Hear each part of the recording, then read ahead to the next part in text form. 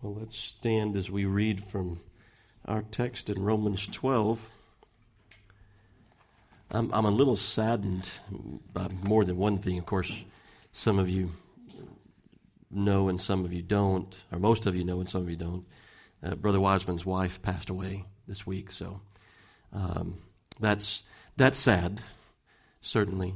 But what I was referring to is Martin Lloyd-Jones has been my companion in the study of Romans for all of this time. You know, I've been reading and listening to him, and it's funny, the sermons that have been preserved, there's a lot of differences between that and what was actually written from his notes. So you hear some things sometimes in one and not in the other. But he only made it through, and he preached through Romans on Friday nights. It was a special service that they had on Friday nights for those that wanted to come and go through the gospel, or go through Romans, rather. But he died before he finished, so he only made it through chapter 14. So I'll be leaving him soon. It'll be kind of sad. It's kind of like when we get to the end of a book. We went through the Gospel of John. We got to the end and I hate to leave the Gospel of John. We got to be such, companions that. Not that, I share some things with Martin Lloyd-Jones. We all do share some of these things, that we have the same Savior. He is, I don't know if any of you have read him before, but wonderful. As far as books and things, the commentaries, there's some in Romans, and he did some through Ephesians, but wonderful works that you would glean, much from. But I also share a birthday with him. He was born December the 20th. He's the only person I know that was born December 20th. But I don't really know him. I feel like I know him. I feel like I know him because, I've read so much, by him. And I was listening to a podcast. Guess why some of this is on my mind? I was listening to a podcast this week that David Gatch, a pastor friend of mine, sent to me, where John MacArthur was really kind of talking about what a friend, though he didn't really know him, what a friend, Martin Lloyd-Jones. And you have those writers for you. I don't know who that would be, for you. You probably have some of those writers like that. I don't know. Who's your favorite writer, Donnie? I'll put you on the spot. How about a dead guy? Give me a dead guy. Right now, I'm going through something for the past few years with John Gershner. Okay, yep. R.C. Sproul's, yep. Gershner, good stuff. There we all have, some of our favorites, and it may be like the person who said, "Which is your favorite grandchild?" It's whichever one's in my lap at the time. So that could be this too, couldn't it? Romans chapter 12, verse number 16 is our text. It's easy to read, sometimes a little more difficult to do. Verse 16 says, "Be of the same mind, one toward another." What different ways could we do that? Certainly love. We love one another, so we're of the same mind as far as that goes. The gospel, the things of Christ, we're of the same mind as far as those things go. But not everybody's in the same place, are they? I was listening to a pastor this morning. He was talking about when he preaches, he tries to preach to the level of understanding for, say, a junior high student. He said, "I would never tell my congregation that." But he said, "I want to be able to do that so that the younger people in the congregation, would be able to glean, something from it as well." And he said, "I've also preached messages where I told the young people, you're not going to get anything out of this. You'll have to get with your parents later. I'm preaching to them, and they'll have to give it, to you. But be of the same mind one toward another." Here's the opposite of that. The opposite of that is going to be mind not high things. The world minds high things. And when we think about this word mind, we got it twice, right? We got be of the same mind, and then we got here mind not high things. The world's going to mind high things. It's along the lines of what we were talking about this morning as far as the Pharisees. They love the praise of men. That would be a high thing, in the mind of men. It's not a high thing in the mind of God, but it's a high thing in the mind of men. Riches, the pursuit of riches, that's a high thing in the mind of men.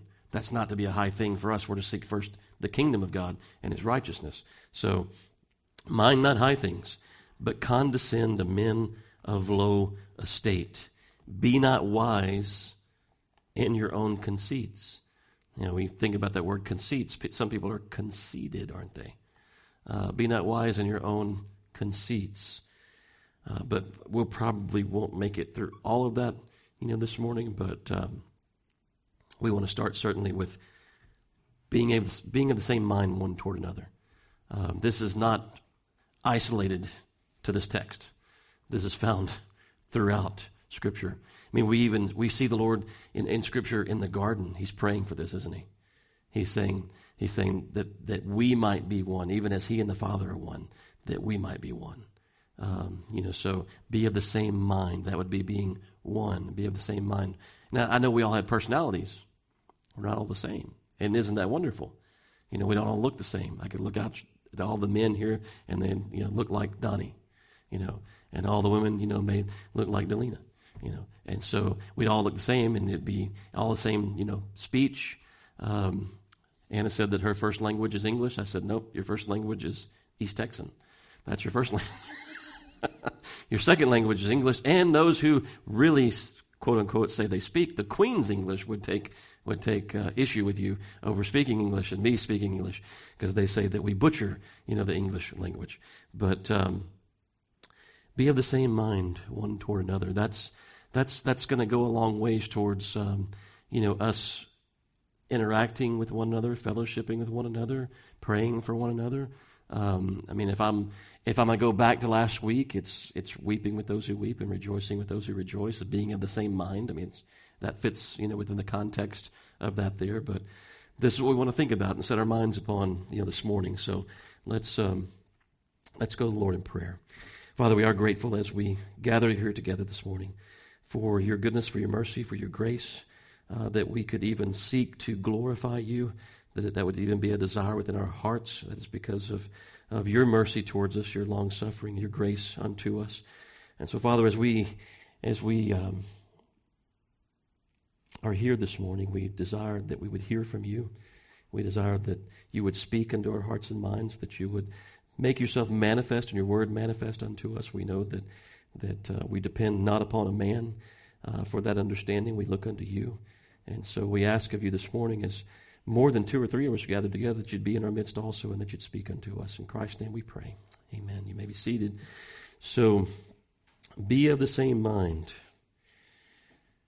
one towards another. Amos chapter 3 and verse 3 says, how can two walk together except they be agreed? So if we're going to be of the same mind, and if we're going to walk together, we've got to be of the same mind. How can two walk together except, they be agreed? As I thought about that, I was thinking about Enoch. He walked with God.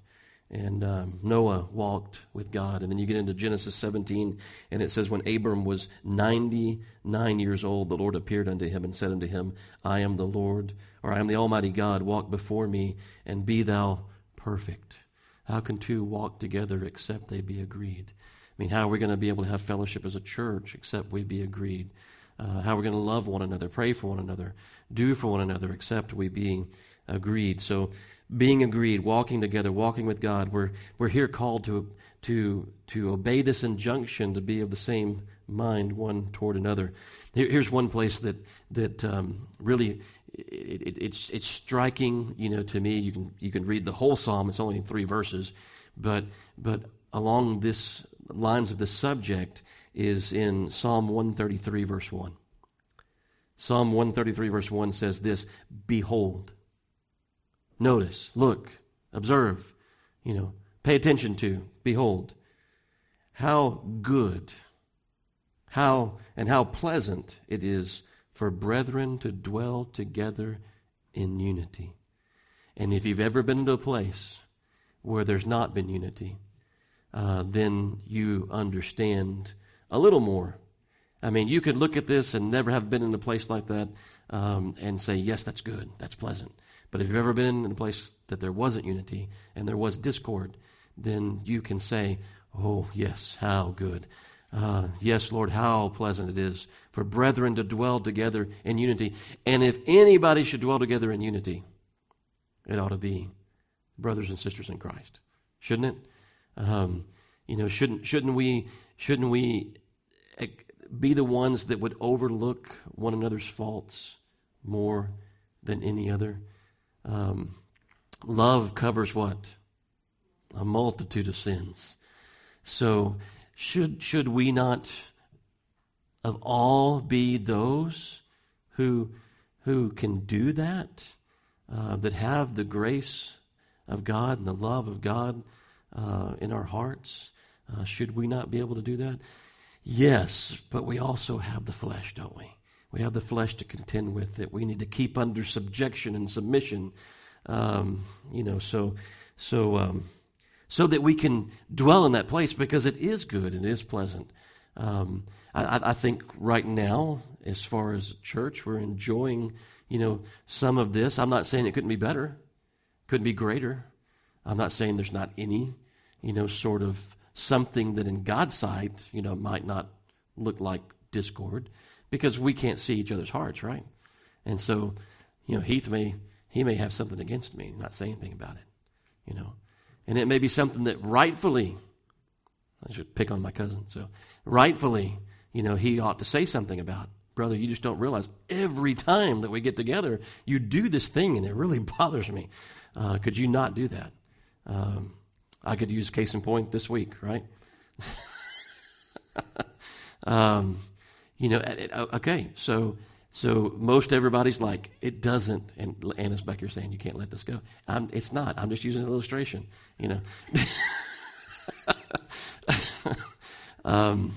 There's Sister Carolyn, rightfully so. She doesn't, I put my phone on silent when I go to bed at night. I've got it set up that if Donnie's in my contacts, if he calls me 3 times or 2 times, whatever it is, consecutively, it's going to ring, But if he accidentally dials me at 4:01 in the morning when he's on his way to work, and he didn't mean to, it doesn't wake me up, But Sister Carolyn we talked about it, and she's like, because of certain situations, I can't do that. And I'm like, I'm so sorry, sister, because if somebody woke me up consistently throughout the week, I would be a little aggravated with them, So can I, for the sake of my love towards, a sister in Christ, can I not send, even though Donnie likes to think about the fact that I'm up, at 4 o'clock in the morning when he's up? Can I wait and send that, at 7 to where it doesn't wake her up in the middle of the night? Absolutely. Absolutely. This is being of the same mind. So I put myself in her shoes. How would I feel, in that situation? Would I want someone to, have some sort of accommodation if they could? Absolutely. And that's just a simple thing. I mean, she didn't get upset about it. I didn't get upset about it. I mean, it's just a simple thing, And so, it's what we ought to do, for one another.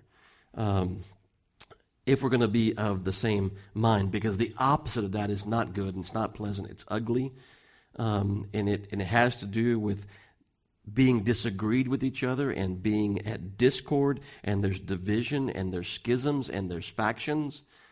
That was high school for me. I don't know if it was for y'all, but that was high school. I hated school. I really did, and it wasn't just the schoolwork. Yeah, and my Aunt Anita's back there pointing at my dad, because she's like, he hated school too.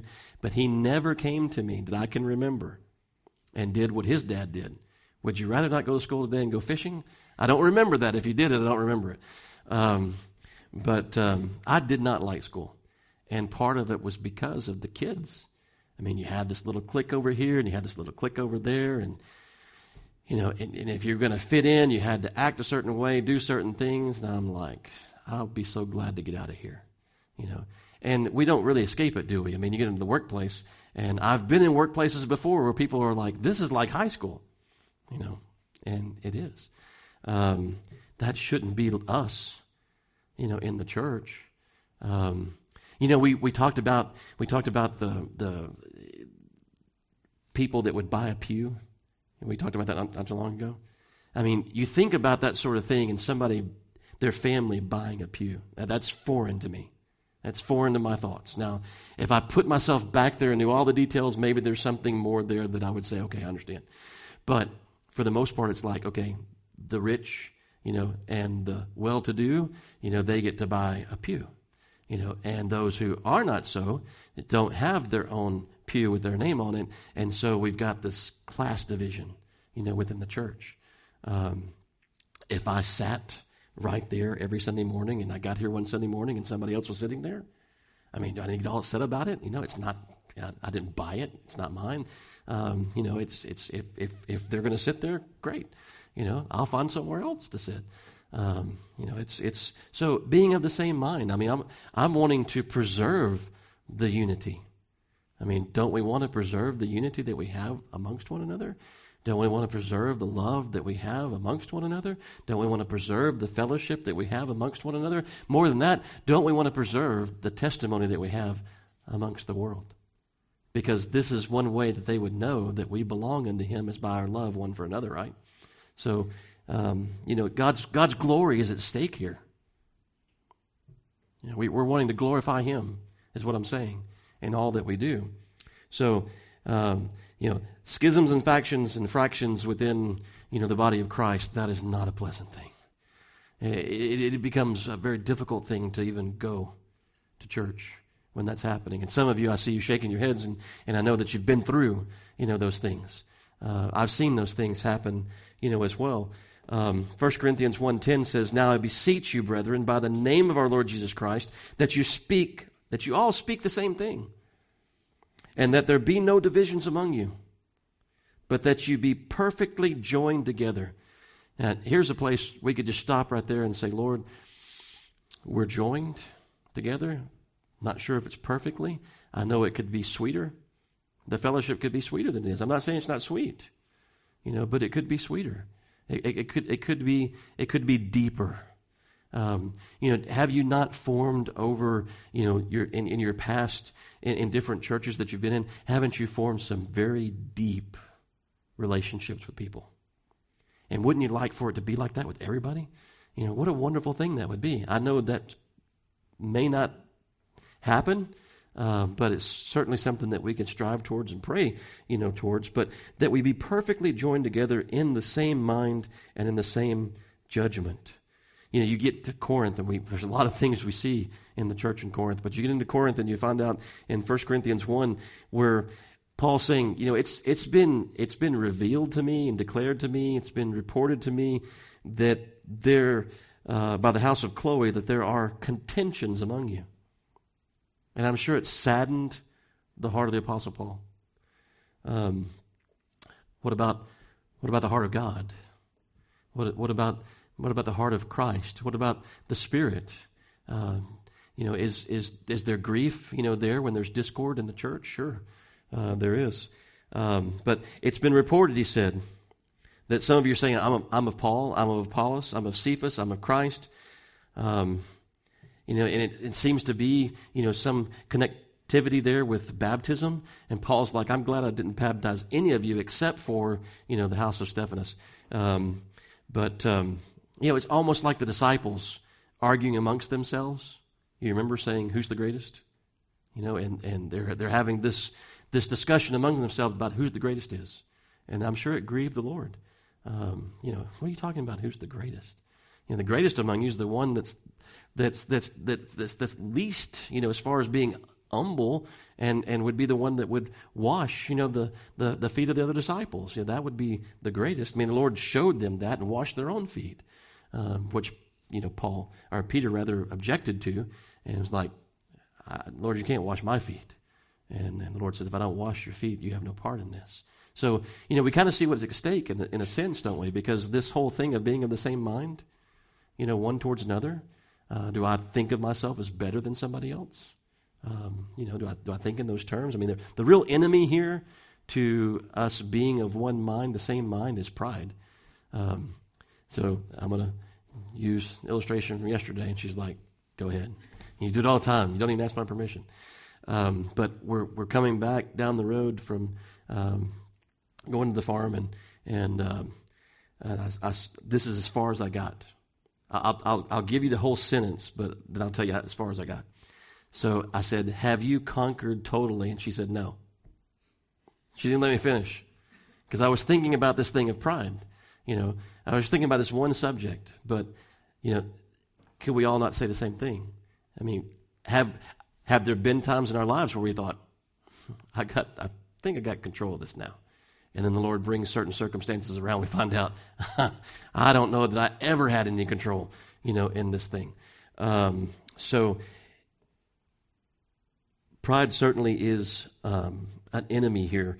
And, when you think about the opposite of being of the same mind, I was thinking about Proverbs 6 and verse 16 where it says, these 6 things doth the Lord hate. Now, the Lord hates something, certainly you want to know what that is, right? Yea, 7 are an abomination unto him. Verse 17 begins, a proud look, a lying tongue, hands that shed innocent blood, a heart that deviseth wicked imaginations, feet that be swift in running to mischief, a false witness that speaketh lies. And then at the end of verse number 19, it says, and he that soweth discord among brethren. That's how quickly that good and pleasant thing can be ruined by somebody sowing discord among the brethren, whispering in somebody's ear, saying a certain thing, and that spreading and causing fractions and divisions. That's not being of one mind, certainly. And none of us, like I said before, we think ourselves better than somebody else. None of us have reason to exalt ourselves above anyone.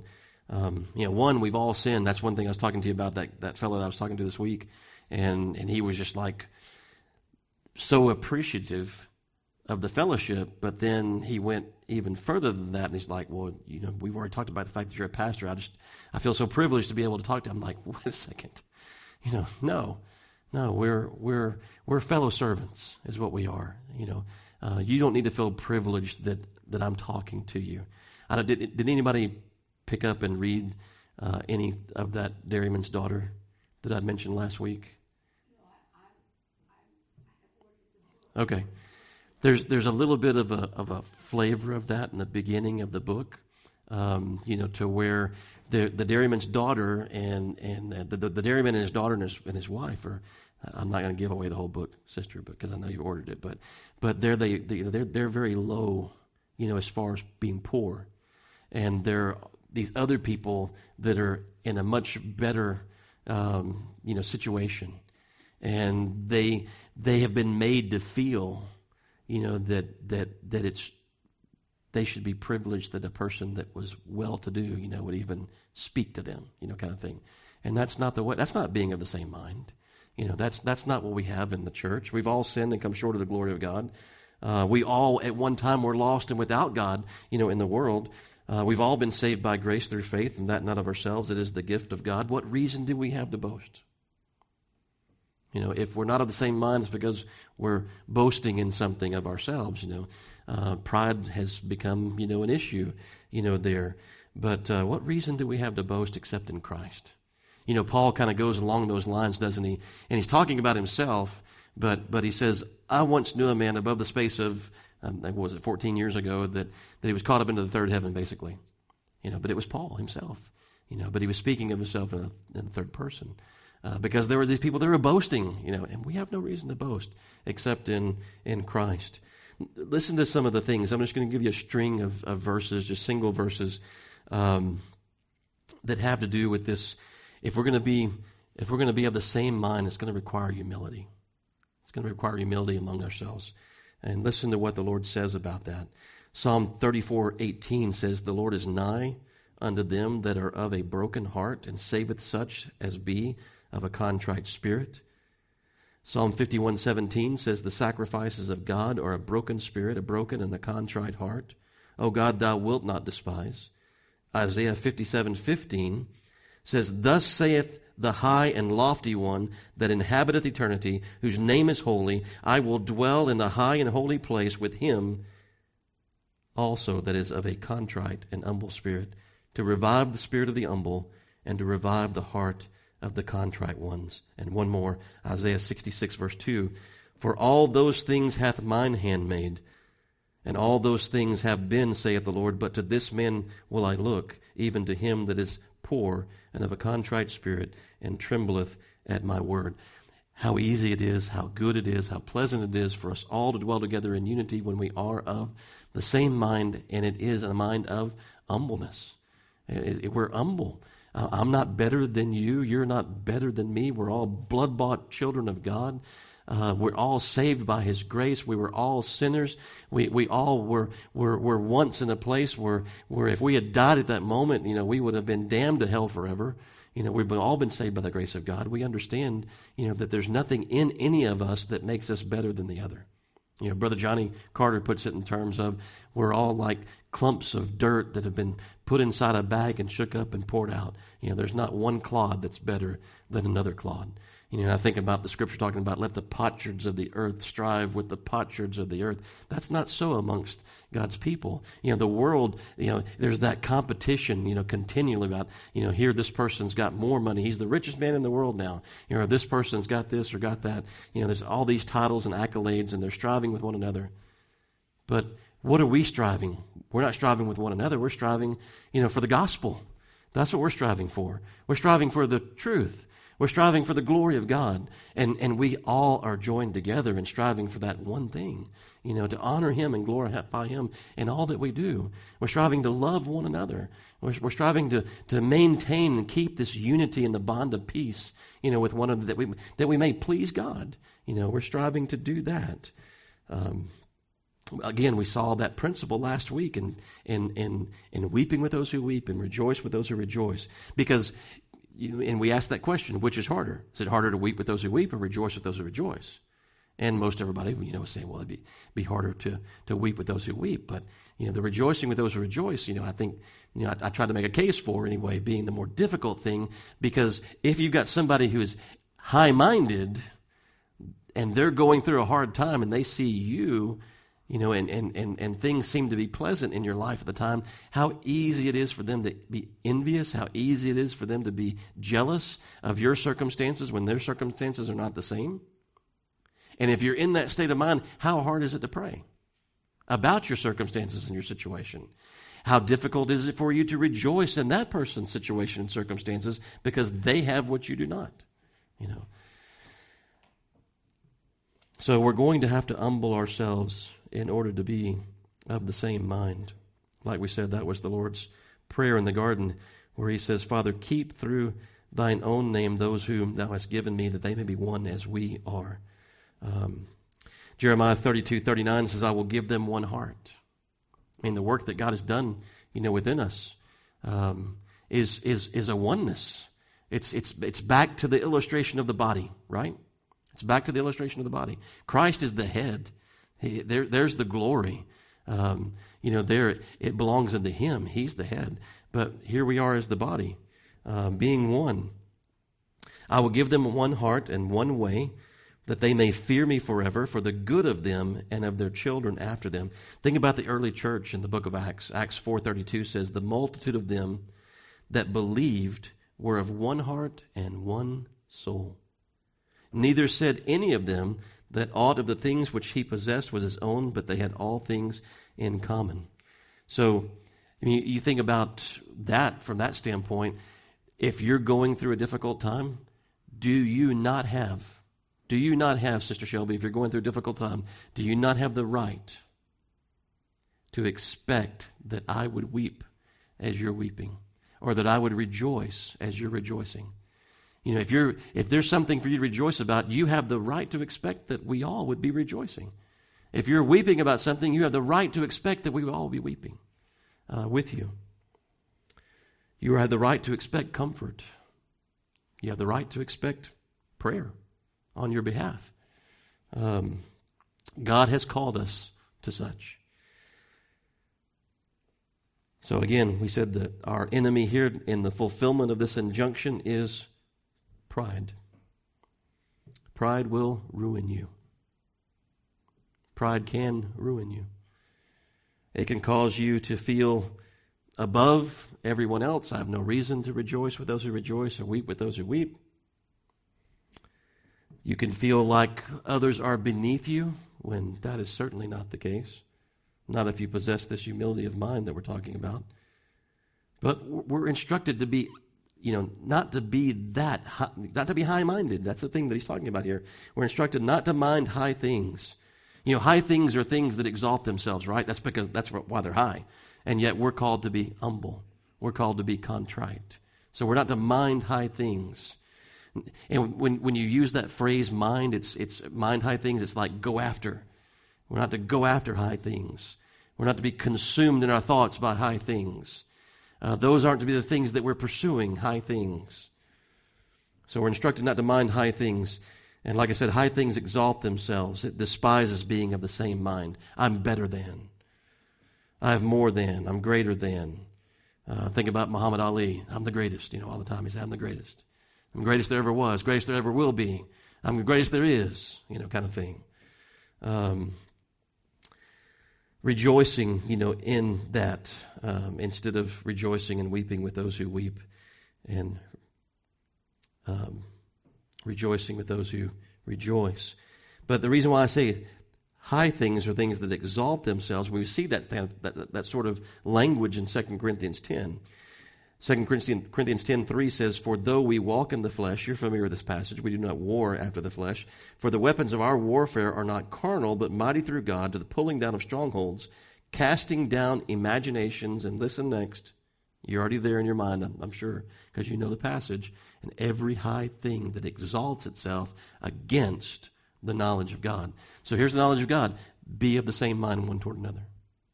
Anything else is exalting itself against the knowledge of God. But we're called to bring into captivity every thought to the obedience of Christ. Again, do we think ourselves better? No. How can we? If we truly understand who we were. Such were some of you. I mean, we could look down upon people who are in that condition. Somebody is now what we once were. Or we can say, Lord, have mercy upon that person because that was me. Or say to them, the Lord can have mercy to you because what you tell me that you are is what I was. I was that. And the Lord saved me. Being of the same mind, one towards another, not being high-minded. Philippians 1:27 says, "Only let your conversation be as it becometh the gospel of Christ, that whether I come and see you or else be absent, I may hear of your affairs, that you stand fast in one spirit." Stand fast in one spirit, with one mind, striving together for the faith of the gospel. That's what we're striving for. That's what we're striving towards. So, the world admires the lofty. The world despises the meek. And yet, what does the Lord say? "Take my yoke upon you, for I am meek and lowly in heart." You find rest, for your souls. The world admires, like we said, the lofty. But we're called, they get carried away with the lofty, right? Do they not? I mean, whether it's some kind of artist, that sings a certain genre of music, or it be some author, or it be, some sports figure. There's all sorts of things that the world gets carried away with. But as you read what we're looking at here in Romans 12:16, where it says, "Be of the same mind one toward another, mind not high things, but condescend to men of low estate." What's really being said to us there is the opposite of what the world's doing. The world's getting carried away with high things. You and I, what we're being called to do is to be carried away with low things. Be carried away with the humble. I've been carried away with people who were greatly humble. I remember the first time we were supposed to have Josue Contreras come this last time we had a meeting, and he wasn't able to come. But I remember the first time that I met him, and he preached there at that conference in Bentley, Louisiana that we used to go through 3 times a year. One thing that drew me to him was his humility.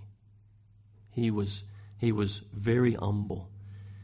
You go to some of these conferences and people want to gravitate to the people that are admired and thought a lot of, But what we're being called to is, I'm not saying those people really think necessarily that way about themselves, But people, because that's the main speaker, they want to gravitate to that person, that person's got a place of prominence and importance, during this meeting, and so they gravitate towards that person.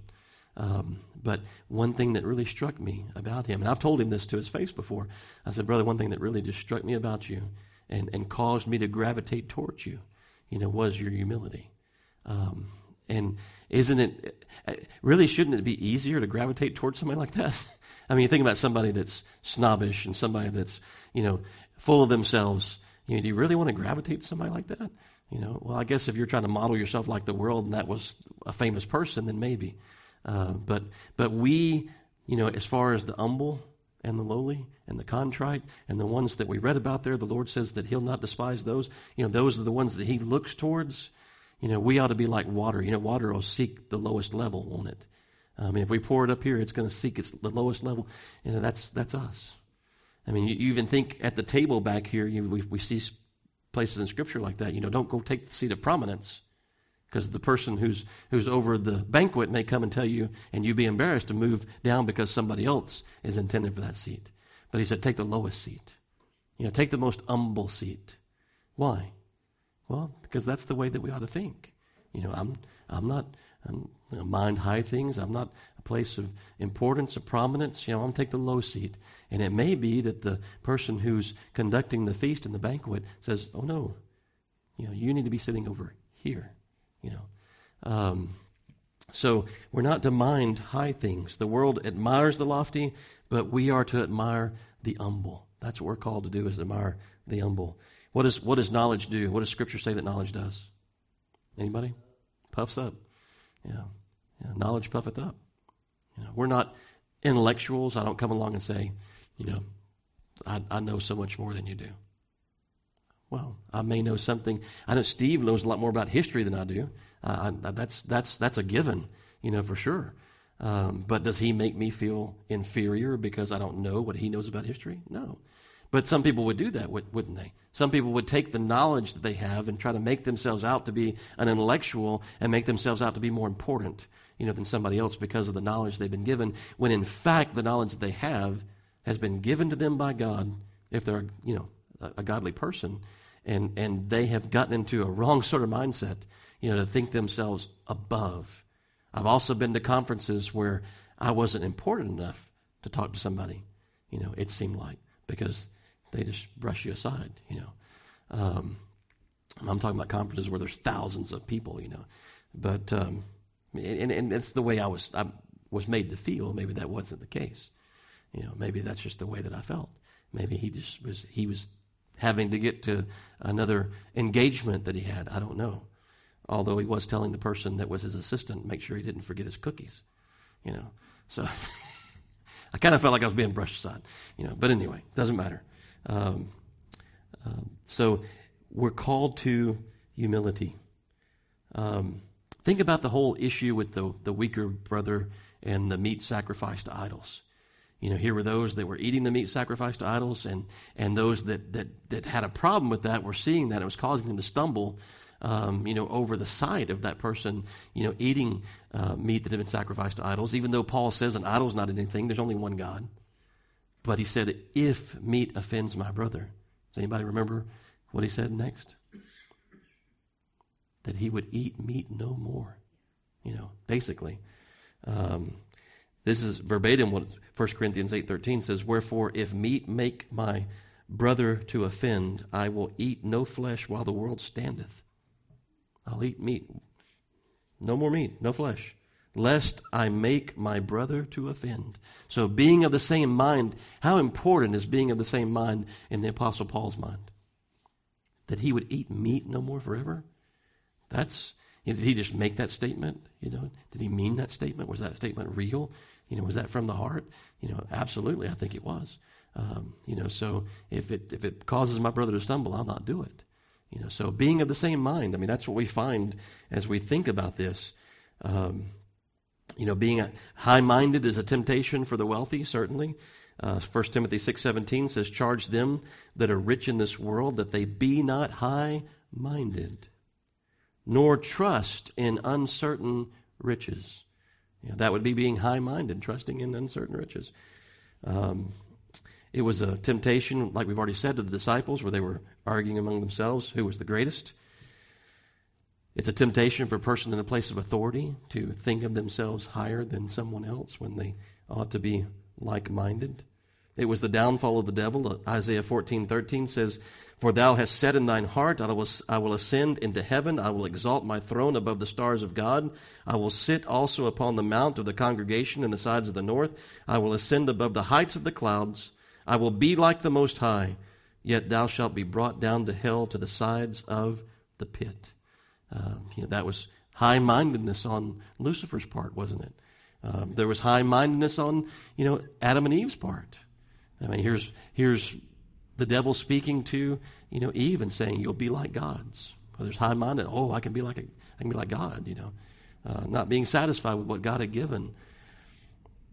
So, think about places like Proverbs 3:7. "Be not wise in thine own eyes. Fear the Lord and depart from evil." James 3:13. "Who is a wise man and endued with knowledge among you? Let him show out of a good conversation his works with meekness of wisdom." So, we see this whole idea, here about the humility that we are to possess, to be like-minded, to be of the same mind. James 2:1 says, "My brethren, have not the faith of our Lord Jesus Christ, the Lord of glory, with respect of persons." Be like-minded, be of the same mind.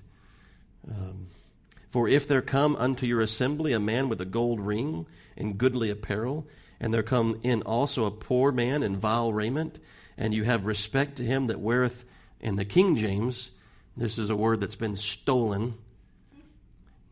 This is a word that's been stolen by a certain group of people, "and you have respect unto him that weareth the gay clothing." And that would be, fancy, garments, basically. "And say unto him, Sit here in the good place, and say unto the poor man, You stand over there, or you sit under my footstool. Are you not then partial in yourselves, and become judges of evil thoughts? Hearken, my beloved brethren, hath not God chosen the poor of this world rich in faith, and heirs of the kingdom which he hath promised to them that love him?" So, the world's a snobbish society with all sorts of tiers and when I say tiers, like brackets and cliques and things like that. But not so amongst the church and the meek and the lowly. They get carried away with those things, but not so with us. If we're going to be carried away, let it be carried away with someone who is meek. And we see Christ in them. Because, again, what does the Lord say unto us? He says, "Take my yoke upon you, learn of me, for I am meek and lowly in heart, and ye shall find rest unto your souls." So we see Christ in that person. We gravitate, there. 1 Peter 3:8 says, "Finally," some of you might be saying, "Really? Finally? Are you at the end?" Yeah. "Finally, be ye all of one mind, having compassion one of another. Love as brethren. Be pitiful. Be courteous." If it were not if the possibility didn't exist that we could actually be high-minded, if the possibility didn't exist that we could not be of the same mind, then we wouldn't have this here. But we do. It is possible. I'll remind you again, the beginning of our chapter in Romans 12. "Let love be without dissimulation. Abhor that which is evil. Cleave to that which is good. Be kindly affectioned one to another with brotherly love and honor, preferring one another." And one more passage in closing. And that's in Philippians 2, where Paul says in verse 2, "Fulfill ye my joy." It was a joy to the Apostle Paul to see like-mindedness, being of the same mind. "Fulfill ye my joy, that you be like-minded, having the same love, being of one accord, of one mind. Let nothing be done through strife or vainglory, but in lowliness of mind, let each esteem other better than themselves." And if I'm going to do something for you, and I could be doing something else, then I'm going to have to esteem what you have a need of as more important than whatever I was going to do, right? "Look not every man on his own things, but every man also on the things of others. Let this mind be in you, which was also in Christ Jesus." So this isn't just something that Paul's saying is a good idea. Now, this is something that's been given to us as an injunction to fulfill, and he's even saying here that this mind was in our Lord himself, who being in the form of God thought it not robbery to be equal with God, but made himself of no reputation, and took upon him the form of a servant, and was made in the likeness of men, and being found in fashion as a man, he humbled himself, and became obedient unto death, even the death of the cross. Wherefore God also hath highly exalted him, and given him a name which is above every name, that at the name of Jesus every knee should bow, of things in heaven, and things in earth, and things under the earth, and that every tongue should confess that Jesus Christ is Lord, to the glory of God the Father. Humble yourselves under the mighty hand of God, and in due time he'll do what? Exalt you. Exalt you. So possess humility of mind. Be like-minded. Be of the same mind one toward another. Is one of us more important than the other? No. We all stand equal at the foot of the cross, don't we? All in need of grace. All in need of mercy. All in need of love towards one another. That we might maintain this unity that we're speaking of. This like-mindedness. Having the same love. Being of one accord, of one mind. That we might fulfill that, and thus, in so doing, glorify our Heavenly Father. That men may see our good works, right? And glorify our Father which is in heaven. All right, well, let's stand and we'll go once again to the Lord in prayer. Return thanks for the meal that's been provided,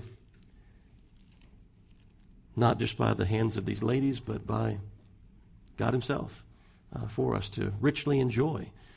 All these things God's given us to richly enjoy. To enjoy the fellowship with each other, we ought to richly enjoy that. We ought to richly rejoice over being able to have people to meet. Here we get to meet together. We have a place to meet. We get to meet together, desirous to hear from God and desirous to know what his word has to say unto us, to be reminded of some of these things. We already know them, some of these things. What a blessing it is for brethren to dwell, together in unity, isn't it? All right, well, let's go to the Lord in prayer. Dad, would you pray for us and return thanks for the meal?